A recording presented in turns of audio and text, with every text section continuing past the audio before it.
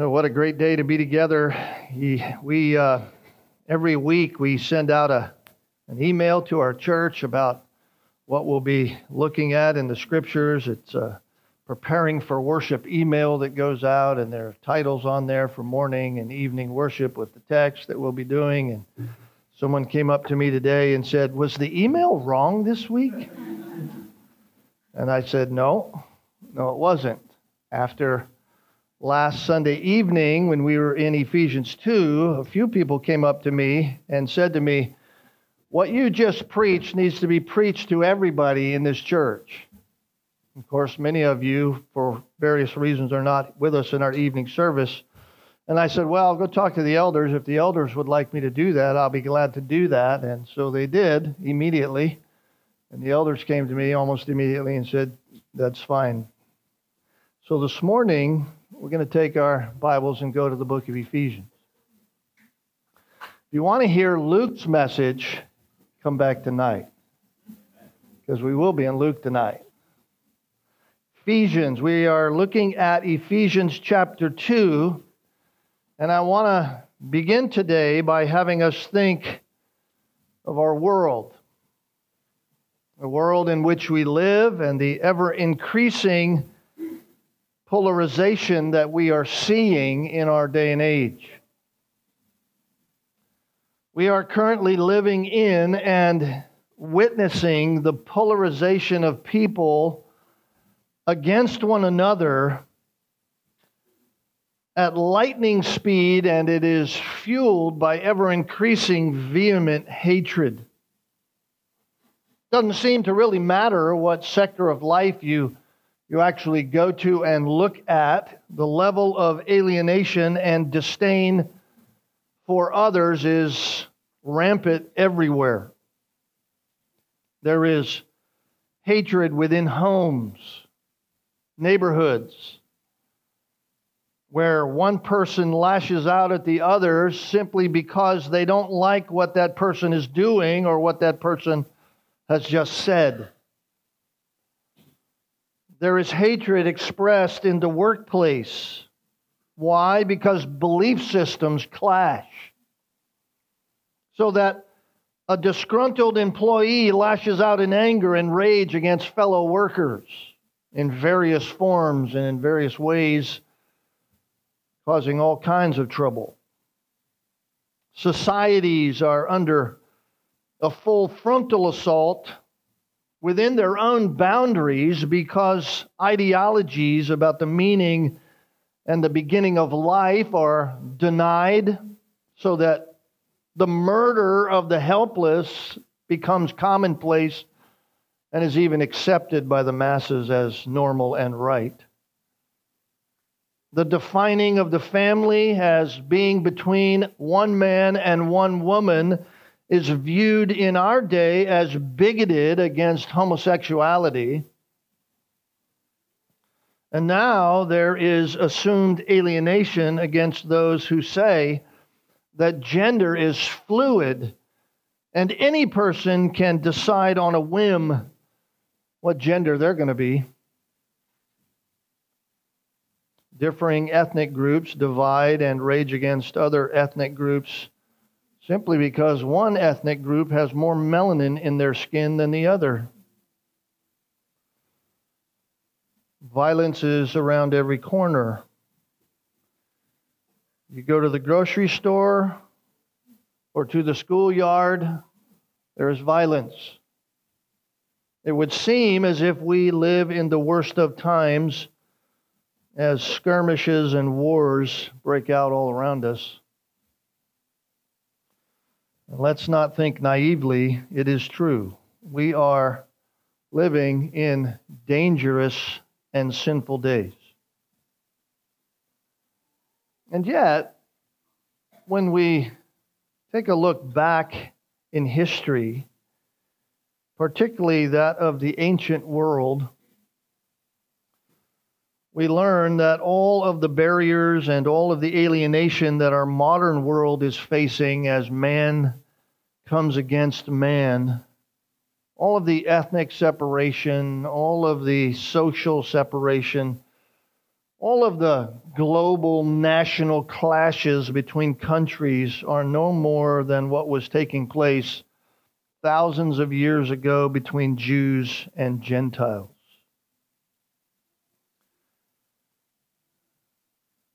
Since last Sunday evening, I've thought a lot about this message, and certainly it can come across in some ways in the ears of us to be somewhat anti-Semitic. Today is not a message against Jews in any kind of way.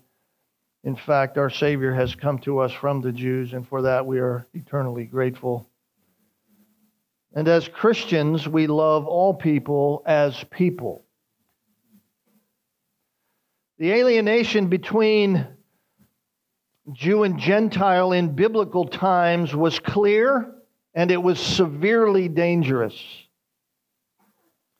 In fact, it is this very reason that we see what is happening today in the Middle East happening. It goes all the way back to the conflict between Isaac and Ishmael.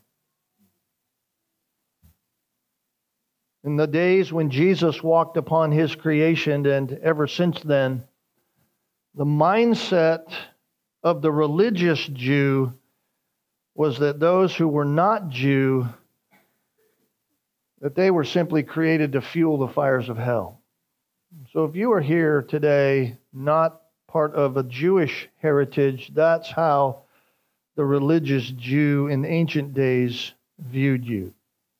In fact, in ancient Jewish society, it was tradition. In fact, it was not even lawful to help someone who was a woman who wasn't a Jew. If she was in labor with a child, you couldn't even help her give birth. Why? Just because she was bringing another pagan into the world. The hatred wasn't just one-sided. It wasn't expressed from Jews to others only, but those who were non-Jews, the Gentiles, expressed hatred for the Jew as well. Many a Greek philosopher of that day said that anyone who was non-Greek, i.e. anyone who wasn't Gentile, was only a barbarian. In fact, the Greeks said, quote, "Greeks wage an endless war against barbarians," unquote. See that playing out in our world today. Gentiles are in a perpetual hatred of Jews. And so if you were to grow up in that kind of society, that kind of social hatred was inbred in you. It was what you were taught. It was systemic to your upbringing. No matter what side you were on, no matter if you were a Jew or a non-Jew, you knew nothing else. And so this kind of collision, this kind of crash between societies, this alienation between human against human was inevitable. And sadly, it comes into the church. And of course, none of this alienation is the expression of the likeness of Jesus Christ. Why? Because this kind of alienation only divides. And yet it is in and through Christ, it is only in the truth that we actually find unity. And of course, we understand, if you've been studying with us in the book of Ephesians, you understand that Paul is writing to the Ephesians and to that church, which is a Gentile church. In fact, a church planted in one of the centers of Gentile society in the city of Ephesus. They were a religious people. They worshipped the goddess Diana. Why? Because it was believed that she was the god of fertility. If we worship the god of fertility, we will maximize our multiplying factor and expand our people. And so it's no wonder that religiously there would be ethnic clashes that would come. And so in order to combat that destructive nature of disunity in the church and to show the world because of the example within the church to show the world what true peace and unity would look like and that it was possible. The Apostle Paul explains as he launches out in this letter of Ephesians, even back in chapter 1, he explains the wonder and majesty of all that each and every Christian has by being unified in Jesus Christ. All that we have because God, to whom which we were alienated before God saved us to Himself, has brought us together and unified us in Jesus Christ. Chapter 1 is filled with all the glorious heights of that truth. All that we have by being in union with Christ. And then you come to chapter 2 where we are in our current study in Ephesians. And it takes us back to a look at the reality of who we were before God saved us. In other words, in our alienation to God. He shows us in verses 1 through 10 that we were dead. We were dead to God. We wanted nothing to do with God because of our own sin, our own disobedience to Him. And therefore, being saved had nothing to do with us. It was all a work of God, and we are His masterpieces, as verse 10 says. We are His workmanship. That's a masterpiece of God. And He has recreated us to work for Him. By union with Jesus Christ, God, through His Spirit and by His power to save us and make us alive, as it says there in verse 5 of chapter 2, we have been recreated. We are a new person now in Christ. But all of that can be easily upended by disunity. All of that can be troublesome in the church. The beacon of light to a dark world that knows nothing of unity. And so while the Gentiles were nothing but dogs to the Jews, and the Jews were nothing but barbarians to the Gentiles, the Apostle Paul says to this Gentile church and to every Christian since then, these words, beginning in verse 11.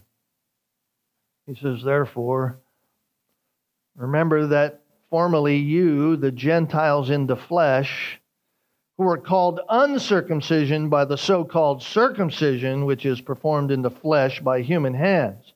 Remember that you were at that time separate from Christ, excluded from the commonwealth of Israel, and strangers to the covenants of promise, having no hope and without God in the world. But now, in Christ Jesus, you who were formerly far off have been brought near by the blood of Christ. For He Himself is our peace, who made both one and broke down the barrier of the dividing wall by abolishing in His flesh the enmity, which is the law of commandments contained in ordinances, that in Himself He might make the two into one new man, thus establishing peace, and might reconcile them in one body to God through the cross, by it having put to death the enmity. And He came and He preached peace to you who were far away, and peace to those who were near, because through Him we both have our access in one Spirit to the Father. Our world is filled with alienation. We know that. We've been part of that, even in our own lives. We see it. We've spoken words that cause others to be separated from us. We've done things in our life sinfully that separate others. We have hated others wrongfully. We have helped fill the world with alienation. Why? Well, if we are reading correctly in this text and understanding it as we ought, then we can clearly see that the problem in our world, the problem with alienation in our world and in our hearts, is not a social problem. It is not a cultural problem. It is not a governmental problem. It is not an ethnic problem. The problem in our world with alienation and the problem whereby churches disunify and what we see and what destroys the churches is a spiritual problem. And of course, we already understand that the greatest problem with mankind is that he is alienated from God because of sin. It's clear in the first 10 verses of chapter 2. They make that patently clear. The spiritually dead only do what is of spiritual deadness. Therefore, because of spiritual deadness, those who are spiritually dead, which is all of us unless God saves us, only live unrighteously. Why? Because righteousness is found only in and through God. You cannot find it your own way.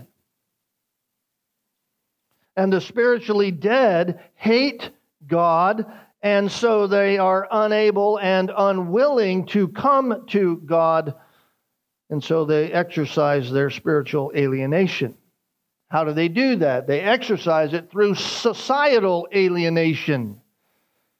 They kill and maim and destroy and run from and separate from those whom they hate. The sad part of that reality is that far too often even we who are Christians allow that to infiltrate the church. And so we too treat others with contempt. We too refuse to be with others, not for righteousness' sake. Not for righteousness, not because we're standing on the truth of God with the heart of honoring God in all things. No, not because of truth, no, but sinfully. That, beloved, has the potential of being acute, particularly here in this Gentile church in Ephesus. So in order to bring truth to bear to that situation, Paul first reminds these believers of their past. He's done that already by taking us past way back to the very beginning of our lives, to humanity in general. We're all dead in sin. But now Paul is getting more personal with we who claim to know Jesus Christ, with believers, and he shows us the past contrast between Jew and Gentile when it came to our lives before God even saved us. Notice that he uses the term in verse 11, flesh. Flesh. You who are the Gentiles in the flesh. And then he uses it back in the final part of that verse as he makes that parenthetical statement, those by the so-called circumcision which is performed in the flesh by human hands. In other words, that which is worldly, that which is of fallen humanity. Now, of course, being saved by God, they are Gentiles in the Spirit. There were Jews in the flesh, and now there are Jews in the Spirit. And Paul uses this term that describes that reality. At one point, you were of the flesh. You were of your human nature, of your fallenness. Now you're not like that. You're not fleshly. You're not human in that sense, dead to God. Paul's simply describing both groups by their external realities. The Jews had focused everything on the external. The distinctions were all societal. The distinctions were all religious. The Apostle Paul wants these Gentile believers to know that even then, in the eyes of God, they were, even in that sense, even as pagans, disadvantaged as a people. And it's interesting because he lists 5 different ways in which they were disadvantaged here. You notice that Verse 10, he says, at that time, remember that you were at that time. At what time? At that time when you were outside, you were formerly, you Gentiles, when you were in just your humanness, you were separate from Christ. That's what he says first. You were at that time separate from Christ. You say, in what way? In what way were they separate from Christ? I mean, obviously in the way of spiritually separate from Christ, but in a practical sense, when it came to the Jews, they were separate in a Romans 9 kind of way. Paul says in Romans chapter 9, beginning in verse 3, for I could wish that I myself were accursed, Paul being a Jew, separated from Christ for the sake of my brethren, my kinsmen according to the flesh. There's that word again. Paul says, listen, my humanity, I wish there was a sense in which in my humanity I could somehow separate myself from that so that they would realize and come to know Christ. I can't do that. These who are Israelites, to whom belongs, now here's Paul writing, here's the separation, to whom belongs the adoption as sons, and the glory, and the covenants, and the giving of the law, and the temple service, and the promises, whose are the fathers, and from whom is the Christ according to the flesh, who is over all, God blessed forever. Amen. The Jews had the privileges. They had the privileges from God, of which Paul lists there in Romans chapter 9, of which are the patriarchs who God used to bring about these promises: Abraham, Isaac, Jacob. Those from whom the Jewish people came and through whom Jesus Christ was revealed to the world. What is Paul saying? He's saying, listen, you were outside of privilege. You were separate from Christ because Jesus Christ came to the Jews. You were outside of that privilege. In fact, John's gospel says it this way: he came to his own, and his own received him not. So in that sense, Paul is saying, listen, Gentile believers, you were at one time outside of that. You didn't even have that going for you. The non-Jew separate from Christ.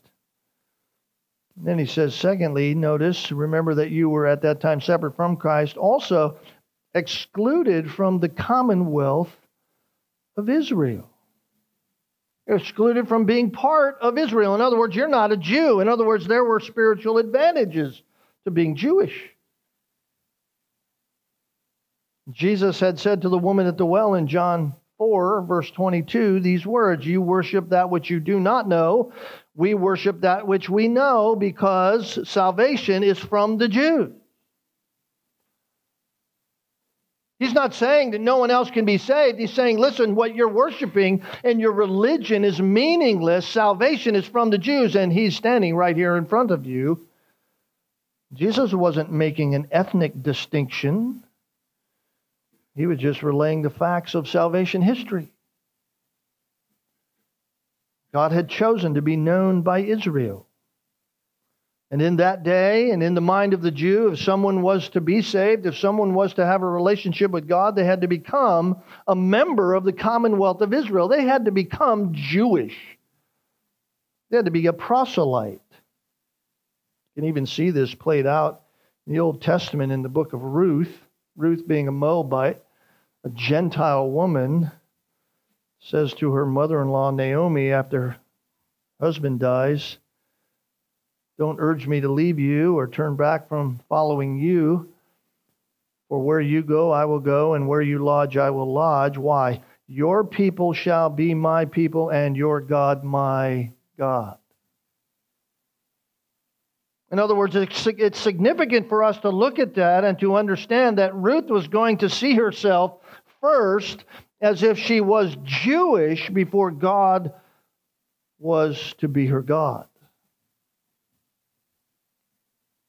In other words, Ruth understood that before she was excluded from the commonwealth of Israel, and she would be like them and receive their God. The Gentiles were spiritually Christless, They were alien to Christ, the Messiah. They were spiritually homeless, alien to God's nation, the nation of Israel. And then he says, third here, you were strangers to the covenants of promise. They were alien to the promise of God. What is he saying? Well, he's just simply saying this. They were spiritual foreigners. Spiritual foreigners. They were not given the promises that God had given to Abraham. They knew nothing of God's covenant promise, which God had made with Abraham, which provided for a people for God, a land in which they would live, hence the wars today, a blessing upon blessing for them and blessing for the whole earth through them. The Gentiles had no share in those promises. And we cannot be mistaken by the words of the Apostle Paul here, since he's writing to an ancient church of Gentiles, that we who are Gentiles were part of that entire group. This is, in a spiritual sense, this is still true of all unbelievers who are outside the promise.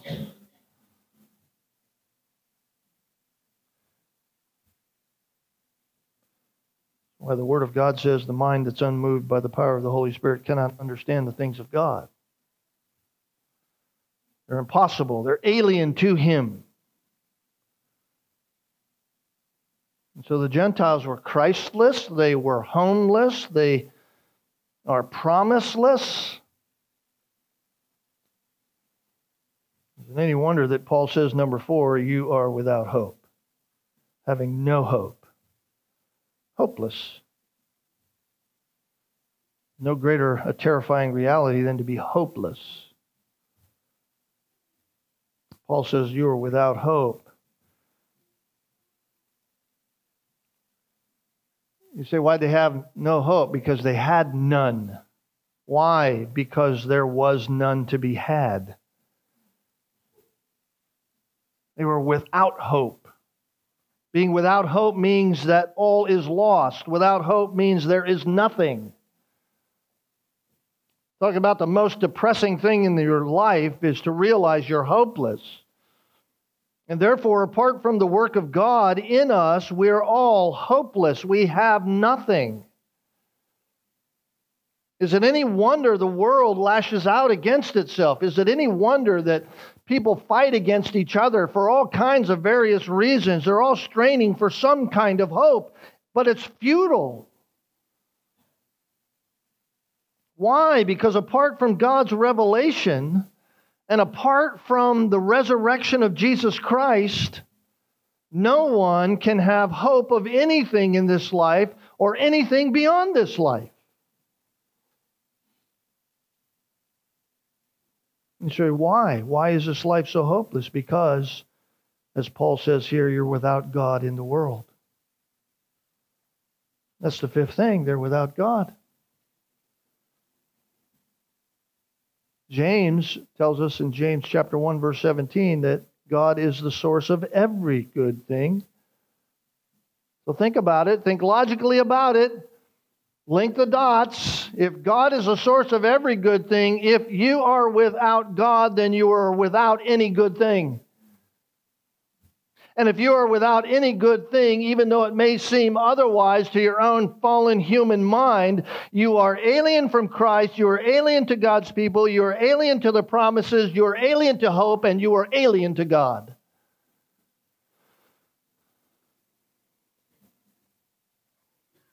You say, but I see people worship all the time in religions. Yeah, certainly. Ephesus wasn't without religion. They were a religious people. They had all kinds of places of worship, but they were godless places. Idols are nothing and can do nothing. They are hopeless. And so Paul says, listen, this is who you were. You were dead before, and even in that position, you had no advantage. You were completely and utterly alien to everything.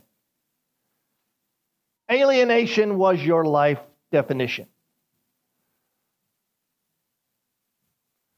What fixes the problem? What stamps out alienation among people? What cures disunity even among God's people in the church?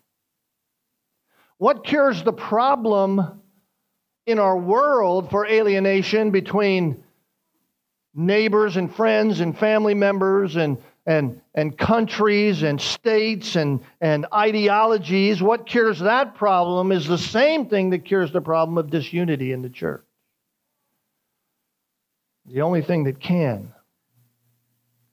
Reconciliation. Reconciliation. Notice what the Apostle Paul said.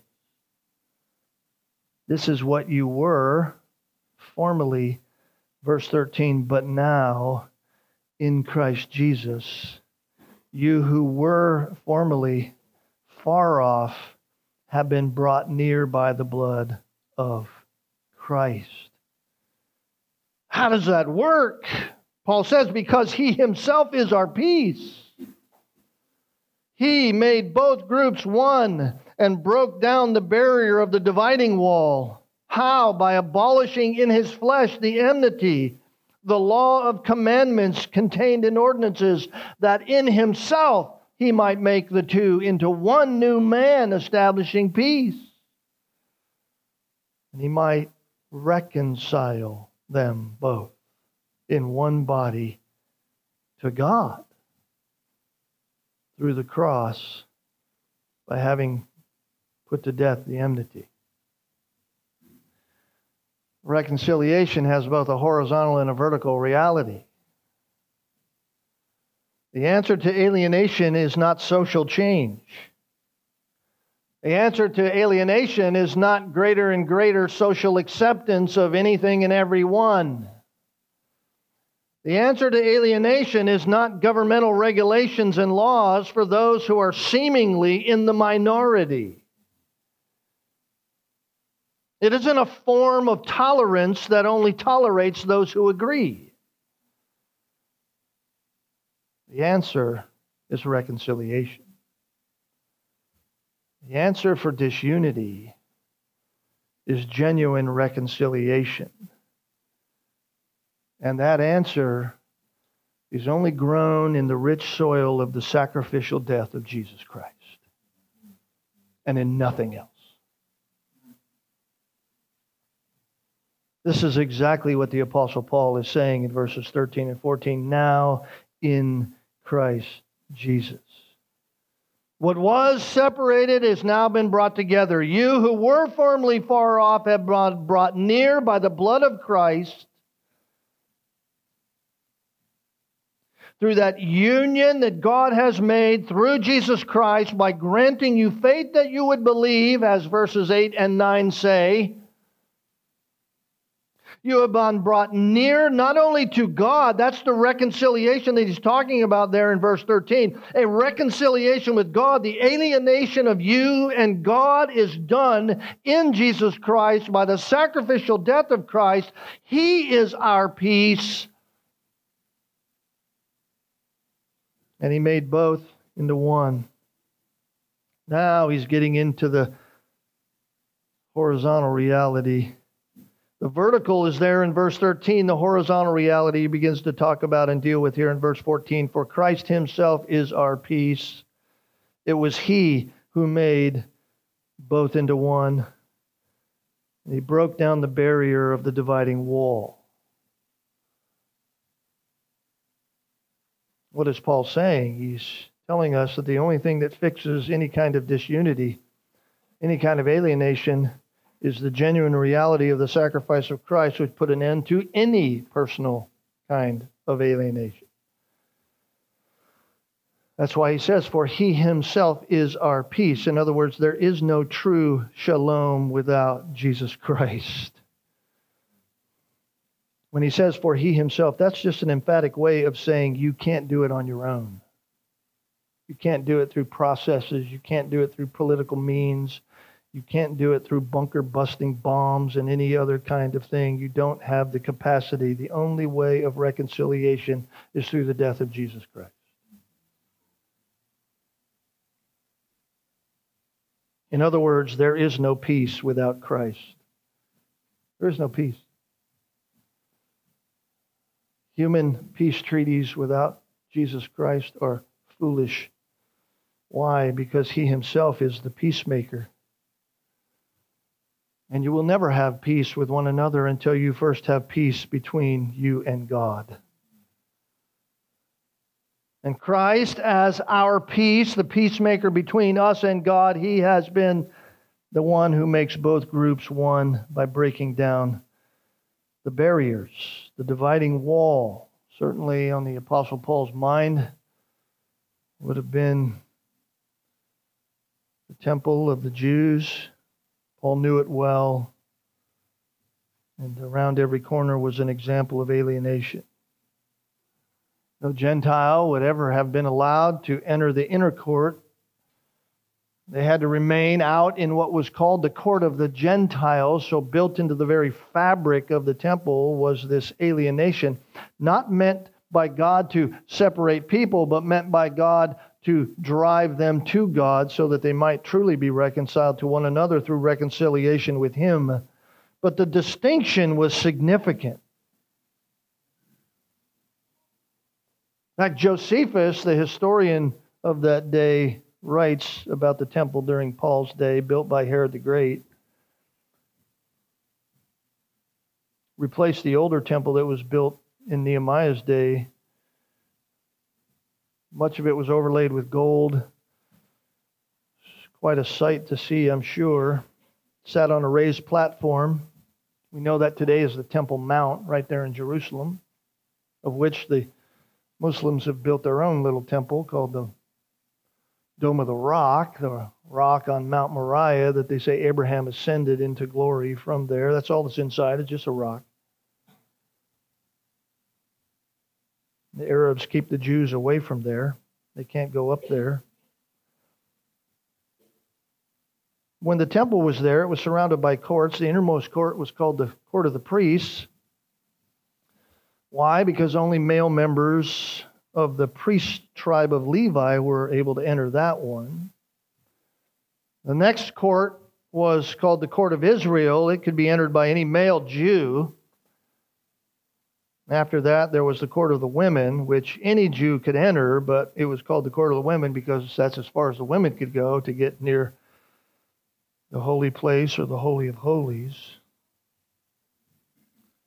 And all of those courtyards were seemingly on the same level. There was a little difference as you go farther out, but not much of a difference. They were seemingly on the same level, although different. The divisions were not so significant as it was for the Gentiles.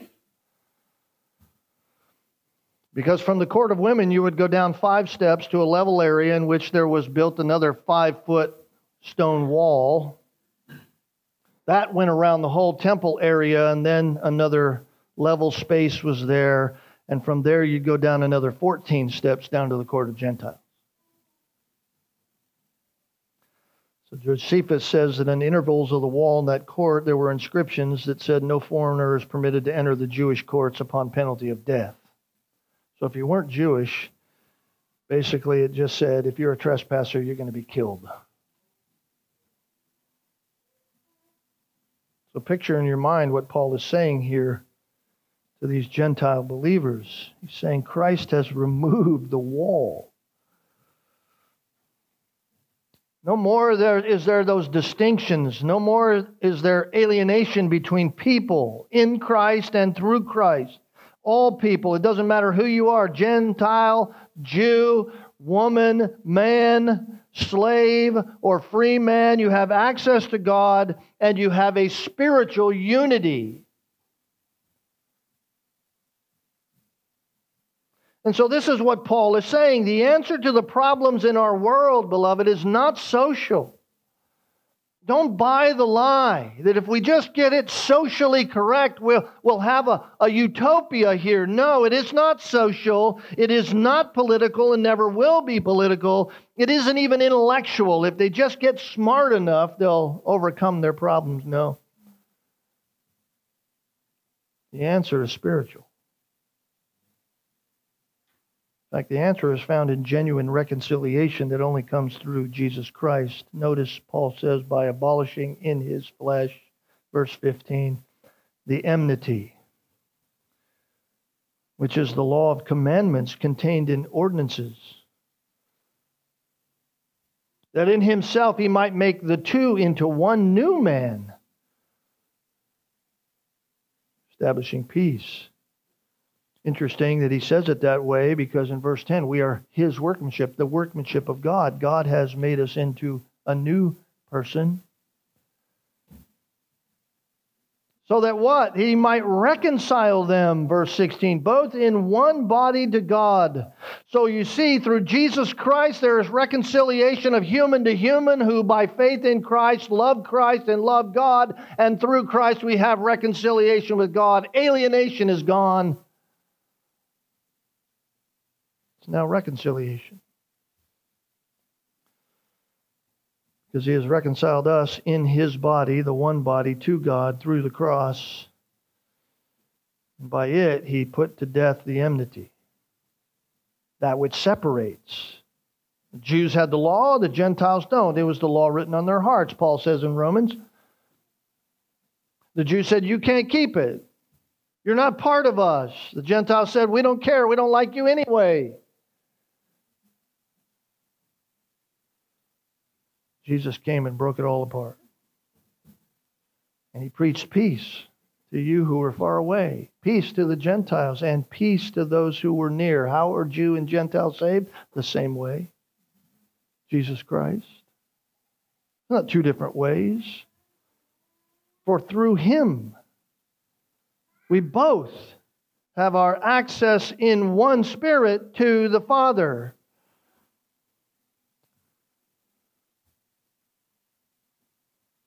Through Jesus Christ. All the external attempts to try to keep yourself righteous before God, fix the alienation, that's this vertical alienation that you have with God because your sin is worthless. It's foolish. It'll never work. You could never do it right. It's been done away with in Jesus Christ. How did Jesus abolish the law? I mean, these ordinances, these commandments which contained ordinances, this enmity, which is the law. How did Jesus abolish it? Well, he fulfilled it. That's how he abolished it. He nullifies it by fulfilling it all perfectly. That's what he said he was going to do. What he promised he would do. Matthew 5, verse 17, do not think that I came to abolish the law of the prophets. I have not come to abolish them, but to fulfill them. And here is Paul saying he abolished the law. He abolished the commandments. He did away with it. No, he fulfilled it. Christ fulfilled the law's requirements. And in doing so, he set aside its requirements for any of us. Doesn't mean the commandments aren't things we shouldn't follow today. No, it just means that now in Christ and by the power of the Spirit, we can walk according to the commandments of God. In Christ, there is no condemnation. Why? Because he has fulfilled that which we could not. This is why it's on the heart and mind of Paul continuously. For by grace you have been saved. That's why he interjects it even there back in the early part of the verses in chapter 2. Even when you were dead in your transgressions, verse 5, God made you alive together with Christ. By grace you have been saved. This is the crux of the matter. Listen, neither one of you got here on your own. Neither one of you made it into this economy of God, this reconciliation with God, this doing away with the alienation that you had with God by yourself. And therefore, why would you ever remain alienated from one another? You didn't get in by your doing.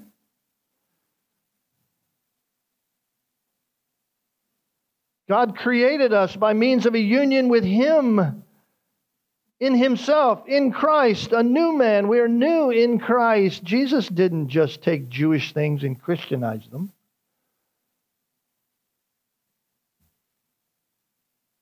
He didn't assume Gentile world thinking and Christianize it. He didn't do that. No, He brought peace between both. How? By making a new man in Him. We couldn't do it in our old self. We had to be new. We are His workmanship created in Christ Jesus, He says in verse 10.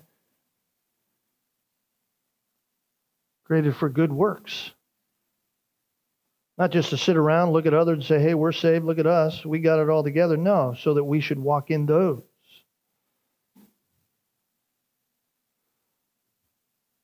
In other words, we are the new people in Christ Jesus. That's what Paul's saying. We're the new people in Christ. It doesn't matter what ethnicity you are on this earth. It doesn't matter what your economic status is on this earth. It doesn't matter the amount of melanin or lack of melanin in your skin. It doesn't matter if you are Arab or Jew. None of that matters.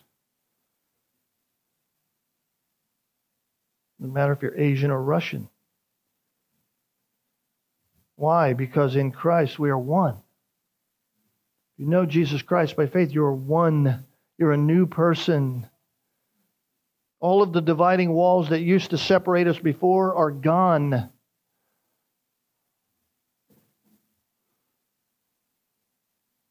Beloved, this is the answer for our world. This is the answer for alienation. This is the answer for what is called in our day and age racism. Let's be clear. Racism is not because there are different races on this planet. Racism is simply ethnic hatred. One ethnicity hates another because they don't like them. But they are of the human race. This is the answer for prejudice. This is the answer for any kind of ethnic cruelty. This is the answer in homes that are broken apart because of divorce. Marital issues that cause people to say we have irreconcilable differences. You know what they're just saying? We want to alienate from one another. Well, but this is the answer for selfishness and hopelessness. Not social, not governmental, not economic. It's Jesus Christ. It's only in Him that there is hope. Because only through Him do we have eternal alienation taken care of with God the Father. But here's the kicker. The world outside is never going to know that kind of reality. They're never going to have an example of that reconciliation, that kind of peace, unless it is seen in us. We have a huge responsibility, like the Jews did, like Israel did, but the world, a huge responsibility to be the example to the world of reconciliation and not retaliation and hatred.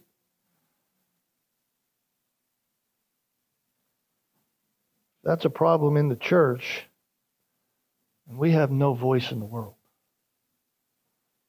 If we can't even get along with one another, how dare we ever say anything to a world who doesn't get along with each other?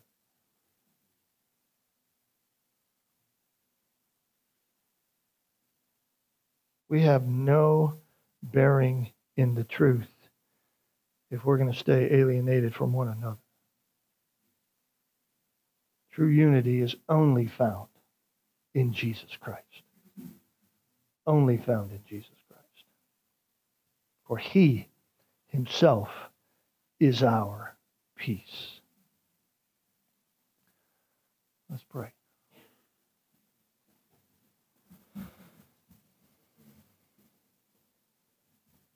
Lord,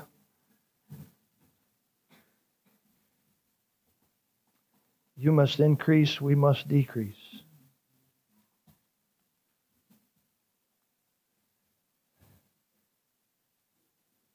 We want to hate what You hate, act as You would act, respond as you would respond, live to your glory and honor.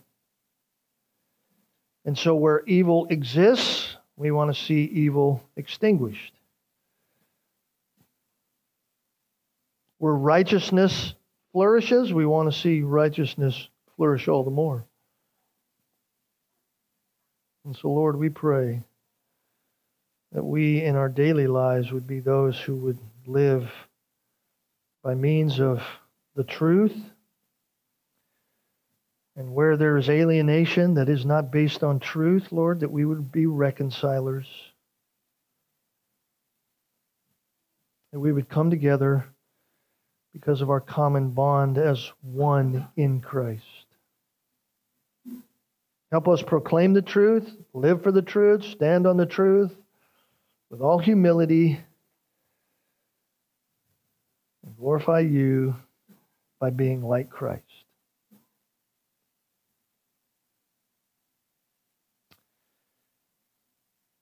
Accomplish these things in us for your glory, we pray, in Christ's name. Amen.